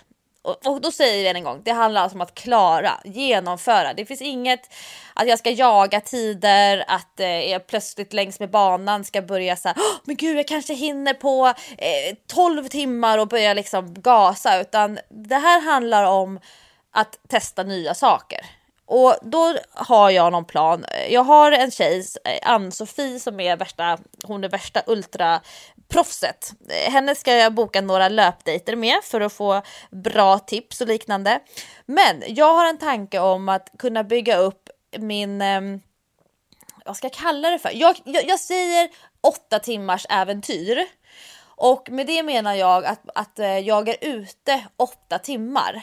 Alltså, det handlar inte om att springa 8 timmar i sträck. Det kan vara så att man joggar 1 timme, att man går 1 timme, sen kanske man fikar lite grann och sen kanske man joggar 1 timme. Men att man är ute och är igång i 8 timmar, en lördag eller en söndag, här eller där. Det är jätteviktigt för mig att få ta upp den här, att göra någonting under en hel dag, att se framför mig att jag ska vara ute en hel dag med bra kläder, med bra skor. Folk får väl typ, jag tänker mig att jag har med barnen på cykel ibland, och ibland så har jag kompisar som hänger på, och så kanske Hans är med på gör det som ett vanligt långpass för honom. Men att jag vill ha några tillfällen under sen vår och under sommaren som jag kan få till såna 8 timmars äventyr. Men de är helt prestationsfria. Det är alltså att jag jagar inga tider. Det är inte så att jag ska räkna ut snittfarter där. Utan med det här prova, magen funkar. Det funkar att käka. Att allting sitter bra på kroppen. Skor, strumpor, ryggsäck. För att man har ju ryggsäck på sånt här lopp hela tiden. Och man har med sig regnjacka. Och det är ganska många grejer som man vill konka på. I alla fall som jag vill konka på när jag ska ut och sådär länge. Så det är ett av mina, ska jag kalla för delmål. Eller snarare delmoment som jag ska uppnå fram då till den 18 augusti. Men de här 6 veckors perioderna som jag pratade om. Och vi var inne just på det här med periodisering i förra veckans avsnitt av Träningspodden. Alltså hur länge orkar man hålla 100% fokus, kost och träning, sömn och så vidare. Ja. Och vi blickade lite bakåt och så. Nu kommer jag inte prata så mycket om kost i det här avsnittet. Jag tror att vi ska ta det i något av de kommande Träningspodden-avsnitten. För nu pratar vi bara träning. Men jag tänker att jag ska göra ett rullande schema. Det här kanske är någon som tycker det är intressant och spännande. Just med att göra 6 veckors perioder. För att vissa människor blir nästan så här maniska vid att en träningsvecka, det är 7 dagar. Och den börjar alltid på måndagen. Och man ska ha hunnit igenom alla pass på söndag kväll. Ja. Liksom att det är sånt rulla. Men jag tänker mig att jag vill ha 6 träningspass. Och då kommer jag ha ett knäböjspass som kompletteras med utfall. Och med good mornings, step up och höftlyft. Men ganska tunga knäböj. Ett sånt pass i veckan. Nej, per period. Per period. Och sen ett kinspass som då är det man kallar för massa dragövningar. Alltså mycket så överkroppsstyrka. Och sen då assisterande övningar som vi kallar det för till kins. Så det är liksom mycket, om man tänker så dragövningar. Och sen ett pass med fokus på bänkpress, vilket ju då blir presspasset. Så det blir bänkpress, hantelpress, armhävningar, alla de övningarna där man jobbar med press ifrån sig. Så det blir ett underkroppspass och 2 överkroppspass. Det är 3 stycken styrkepass. Och sen har jag 3 löppass även under den här perioden. Så det kommer vara 6 pass. Men eftersom det är 3 löppass så tar jag bort ett pass mot att jag kanske skulle vilja ha 4 styrkepass. 2 ben och 2 överkropp. Men det pallar inte mina ben. Och jag tycker inte det är så roligt att springa sliten i benen. Det har vi pratat mycket om det här. Att man vill ju, mycket av charmen med löpning tycker jag är att man känner sig stark. Precis. Och det är inte så roligt att jobba med tung benstyrka och samtidigt försöka hitta den här, jag vet inte, jag känner mig aldrig som en gasell, men då har jag ändå sett någon form av strävan dit. Så då är det 3 styrkepass varav 1 underkropp och 2 överkropp. Och sen så kommer jag göra 3 löppass där jag följer exakt den strukturen som vi har i maratonprogrammet för stora löparboken för kvinnor. Nämligen korta intervaller, långa intervaller och där vi integrerar tröskelträning som det kallas för. Och sen då de här distanspassen, ut och lufsa långsamt och lugnt. Och där integreras de här 8 timmars äventyren som jag ska producera, tänker jag. Så det kommer vara 6 pass. Men det är ju inte på 7 dagar. Utan det kommer rulla i min hjärna, i min planering. Så det handlar mer om att ta passen i rätt ordning när de kommer i livet. Ja. Så du ska göra liksom, du kör i de här 6 veckorna, så kör du de här passen som rullar på. Men det finns ingen tidsbegränsning inom de här 6 veckorna. Exakt, för jag var så himla nöjd med att jag fick upp träningsvolymen till 5 pass i veckan under hösten. Det var ju min stora seger som jag upplevde. Men nu känner jag mig inte orolig för huruvida jag ska få till de här 5 passen. Så därför kommer jag ha mer kvalitet och ökad uthållighet som fokus. Och det möjliggör också att jag kan hänga på kul pass med andra människor. För att det synkar då någonstans i min period, i den här 6-passperioden. Så att det kan vara så att jag kanske tränar 2 timmar, där 1 pass är intervaller med någon och sen så 1 pass är styrka. Och det gör ingenting, för det kommer ändå i det här flödet. Och det ska bli jättespännande att testa den första 6 veckors perioden med det. Sen utvärdera och göra en ny 6 veckors period och se hur min uthållighet blir bättre allt efterhand, och att varje pass som jag gör har det här fokuset, ett tydligt syfte, och att jag får checka av det på listan. Så jag kommer ha mycket mer kvalitetsfokus den här våren än vad jag hade 2017. Och det längtar jag efter. Jag känner mig så här sugen och suktig på det. Det här tyckte jag var ett spännande upplägg faktiskt. Ja, men vi får väl utvärdera och se om jag håller i det och om jag får de resultaten som jag vill ha. För jag tänker ofta att ett program för en person kanske blir ett helt annat resultat för en annan person. Och att följa ett individualiserat program som i mitt fall då bygger mycket på erfarenhet och vad vardagen, vad ska man säga, erbjuder. Ja, men vad vardagen möjliggör. Och då är det här som jag känner, det här är hållbart. 6 veckor i varje period, 6 pass åt gången i varje period, och sen så sätta det stora delmålet i mitten av juni och sen öka på och formtoppa fram till 18 augusti, återhämtning efter Ultravasan för att leverera ett maraton på asfalt 1 september. Så det finns, det är paraply, det är övergripande, men det finns tydliga nedslag som jag ser fram emot att checka av. Det blir spännande att följa det här, Lovisa. Det ska bli kul att se. Det är lite annorlunda upplägg. Det ska bli roligt att se hur det funkar jämfört med ett mer traditionellt veckoupplägg. Ja, jättekul. Och vi får se om jag vågar vara ärlig, Jessica. Det kanske är det så att jag... måste du ju vara. Ja, men jag är ju det. Det har jag tänkt på. Nu kommer jag citera dig här, Jessica. Vad härligt. Ja, både du och min man har haft den här tanken, sagt till mig att det är så roligt Lovisa när du sticker ut hakan, nu är det så här vass. Och det var en lyssnare som hörde av sig som sa att gud, Lovisa var så aggressiv i ett avsnitt så kollegan kom in och frågade vad det var jag lyssnade på. De lyssnade på Träningspodden på jobbet i en högtalare dessutom, jag blev helt paff. Får man göra det på vanliga jobb? Nej, men, att de senaste veckorna så har jag varit på hugget. De sista avsnitten innan vårt juluppehåll och nu. Så jag tänker mig, det kanske är så att 2018 är året då min haka verkligen spetsas fram och där mina armbågar bara bam, bam ut och vässas. Så om du blir mindre aggressiv och söker mindre konflikter, då kanske det är så att jag axlar den manteln från dig. Vi kanske byter roller helt och hållet. Gud! Du ser, vi sa ju det, det är ju aldrig för sent att ändra sig i förra avsnittet av Träningspodden.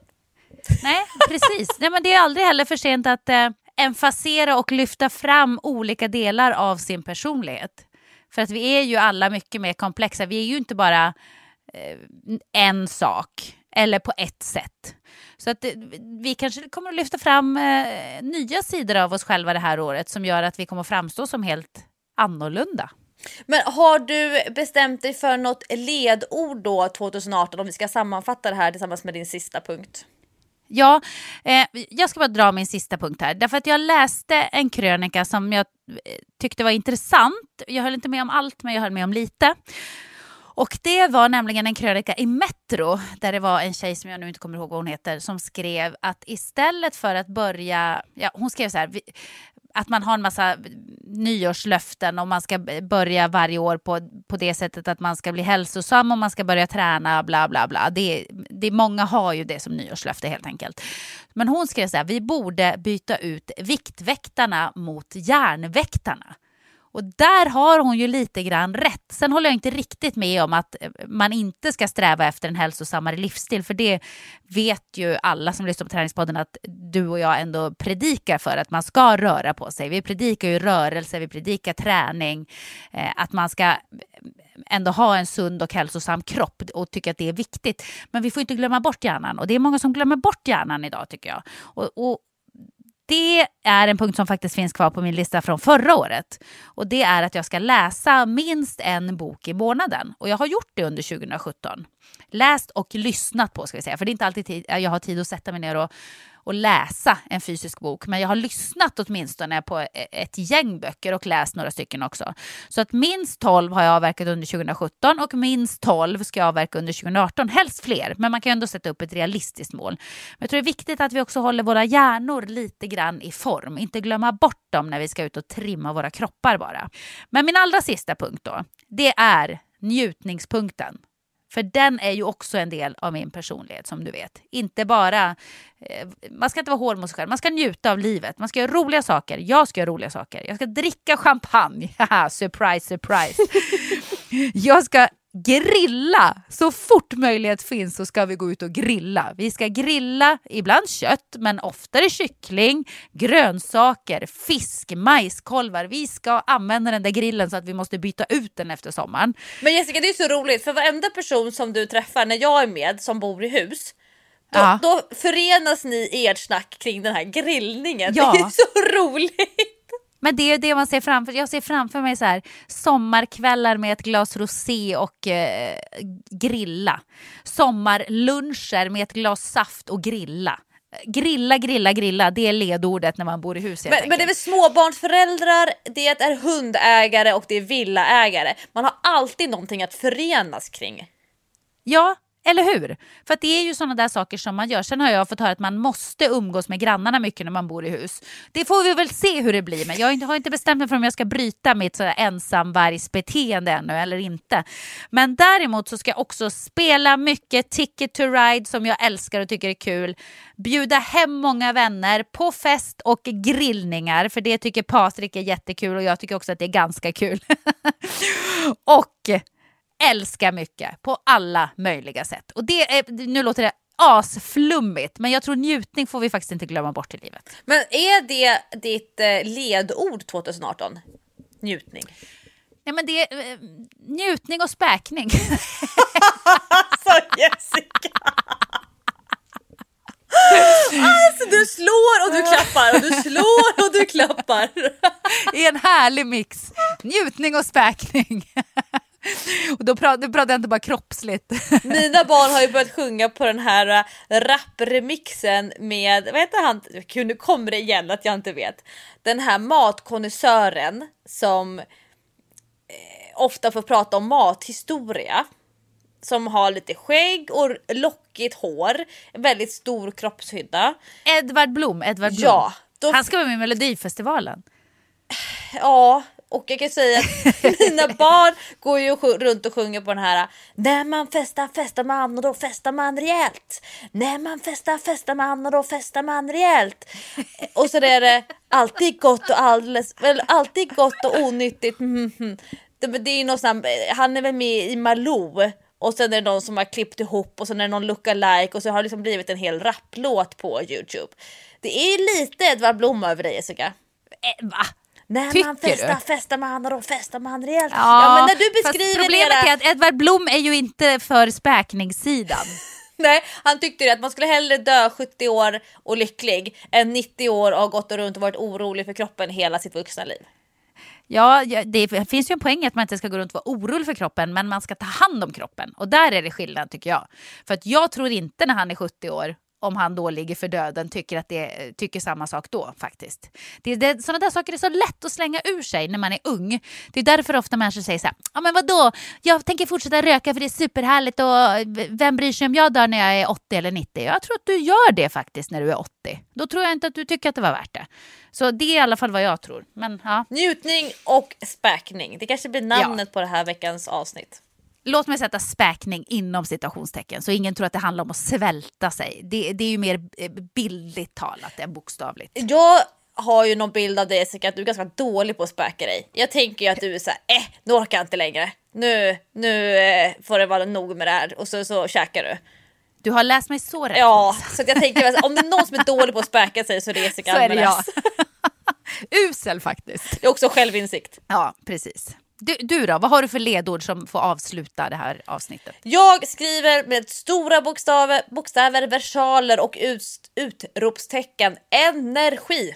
Energi är ledordet för 2018 och jag tycker det ska bli så härligt att ha höga energinivåer, att sålla bland det som vill ta energi och bli noggrannare med att den energin jag har ska gå till rätt saker och framförallt till saker som kanaliserar ännu mer energi. För att 2017 så satsade jag väldigt hårt och mycket på mina vänskapliga relationer. Mycket på kompisar. Jag har fått massa bästisar i vuxen ålder, alltså 33 år gammal. Så härligt.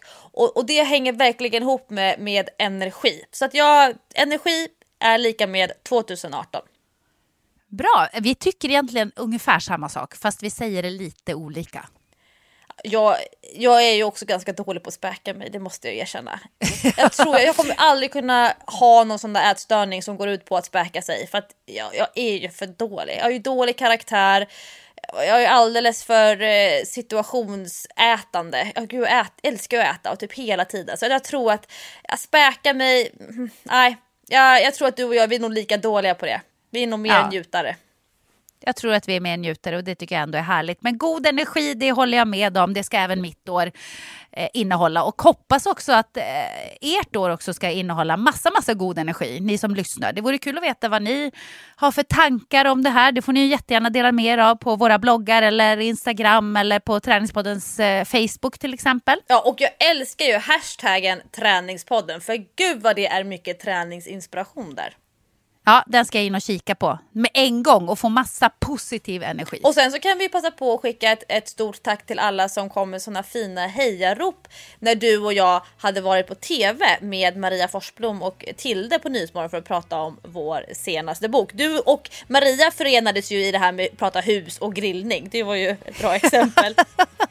Maria som är gravid med sitt andra barn. Men det är jätteroligt, stora träningsboken för gravida som vi fick vara med och prata om på Nyhetsmorgon. Och det är ett bra tips om man vill ge en present till någon närstående som kanske är gravid eller planerar att bli gravid. Precis, glöm inte det. Ni hittar den nu även fysiskt i bokhandeln, inte bara på nätet, men även på nätet om man vill klicka hem den med en gång. Yes! Stort tack för att ni lyssnar på Träningspodden varje vecka. Vi tar ett stort kliv rakt in i 2018 och vi är väldigt glada över att ni är med även det här året. Här kommer vi! Ses om en vecka! Här kommer vi! Hurra! Hej då!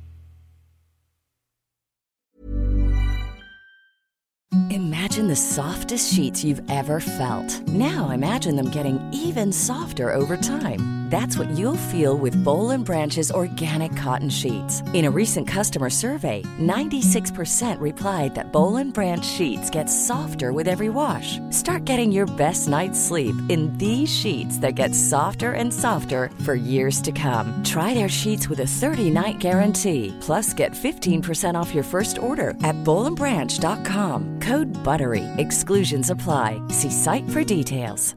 When it comes to your finances, you think you've done it all. You've saved, you've researched, and you've invested all that you can. Now it's time to take those investments to the next level by using the brand behind every great investor, Yahoo Finance. As America's #1 finance destination, Yahoo Finance has everything you need, whether you're a seasoned trader or just dipping your toes into the market. Join the millions of investors who trust Yahoo Finance to guide them on their financial journey. For comprehensive financial news and analysis, visit yahoofinance.com. The #1 financial destination, yahoofinance.com.